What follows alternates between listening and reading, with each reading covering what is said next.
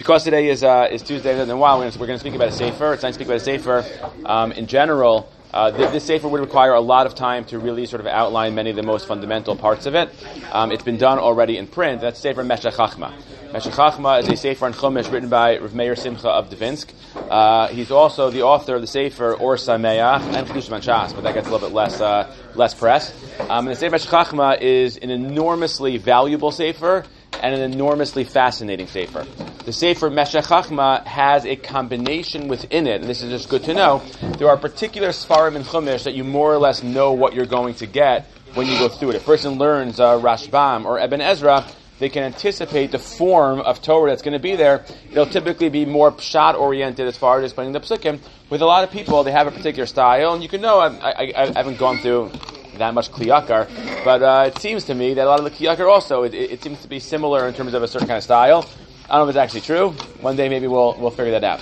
Meshech Chochmah is a combination in any given piece on Chumash. It can be anything which is more in the realm of halacha, lamdus, machshava, insights into pshat in Chumash. It's a very wide spectrum of ideas that you find in Meshech Chochmah.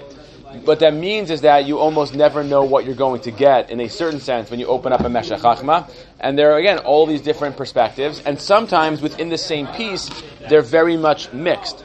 In that sense, Meshech Chochmah is a great lamdin. That is the Or Sameach connection. He happens to agree great as far as explaining Chumash. He happens to do a lot even as far as the world of Machshava and philosophy, explaining comments of Rambam and Mor Nevuchim, and the way that relates to elements of Mishnah Torah, a lot of very fundamental ideas in Meshech Chochmah.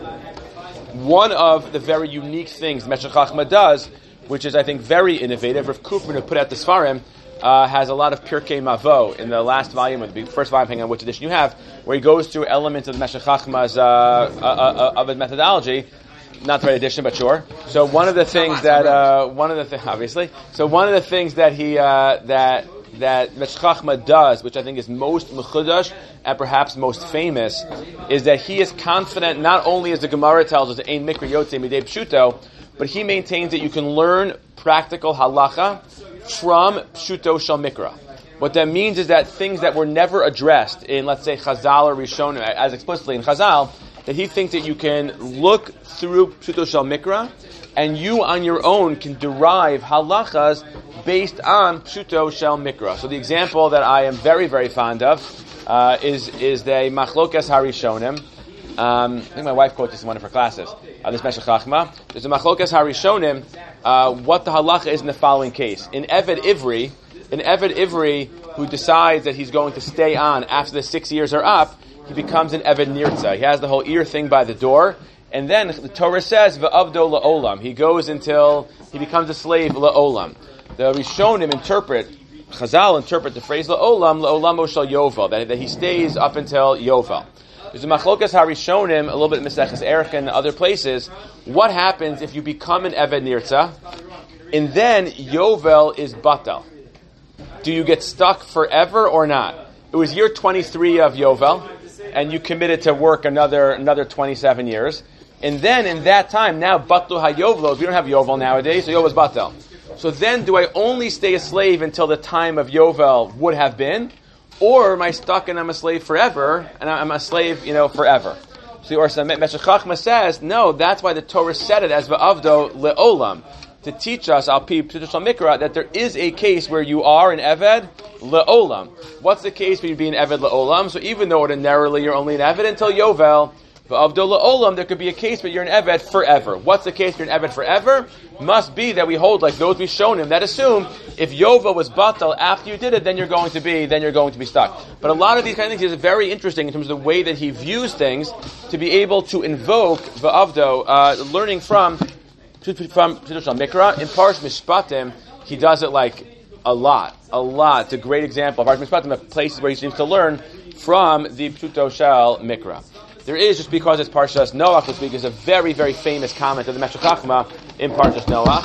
There are very famous comments in Parshas, Bereishis, Lech Lecha, Vayir also, but we're Parshas Noach this week, where he comments on the tzivoy, which is found in Bereishis but reiterated in the end in Parshas Noach, which he argues is a bit of a shift of Puru Revu. The Torah commands us to be fruitful and to multiply, to have children. The Meshech Chochmah points out that the Gemara tells us, in Mesechus Yevamos, that women are not chayavos in Peruvu. Wonders the Meshech Chochmah, why is that so? So he has one suggestion of his is very, very famous. He says because Dracheha Darchei Noam V'chol Nesivoseh Shalom, because the Torah's ways are ways of pleasantness. Giving birth and going through labor can be something which is very challenging. There's a certain risk involved. It can be a sakana, and in that sense, it wouldn't have been appropriate for the Torah to be mechayev women to go into such a place which would be so challenging and which would be so difficult. And because of that, the Torah's ways are pleasant, and therefore the Torah was not mechayev women to be mechayev in Peruvu. Interestingly enough, he goes on to elaborate, and that's the most famous part. He goes on to elaborate in a couple of really interesting things as well. He points out that's why the Gemara tells us in Meseches Chulin that whenever the Torah asserts something, it always gave us a parallel way of getting that same hana. So if the Torah asked basar b'chalav, it made sure that we had a way to eat something that would have the same geshmak, the same kind of experience as basar b'chalav. The Torah asked certain kinds of activities. It gave us the parallel to be able to do. He said that's also part of this idea of dracheha darchei noam v'chol nesiv shalom. The Torah wanting us to be a ways of pleasantness, to be something which is very, very good.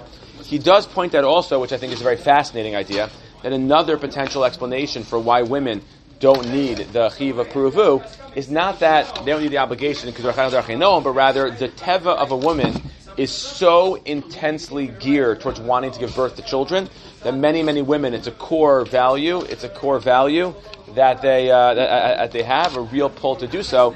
And it's almost as if the Torah didn't have to give them a tzivay for it, because already it was ki'ilu, they were for sure going to be able to have that desire and ratzon already there.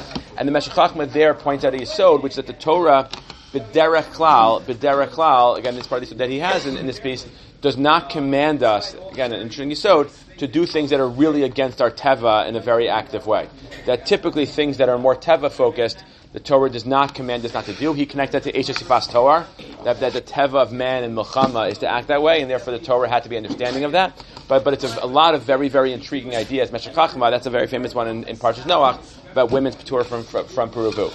Parentheses, I always found it noteworthy that Tovos writes Maseches Gittin on Daf Mem Aleph, I think Tovos Babas also on Daf Yigimel, that women are chayav midrabanan in the din of Shavuos and Peruvu, which always is an interesting comparison. The Torah, Daracheha Darchei Noam, and the Rabbanan are like, I think we'll give you a chiyuv on that one. So I don't really know exactly how that plays out, but it definitely does at least I think is part of the picture as far as the women. He thinks that maybe there's a shift pre and post.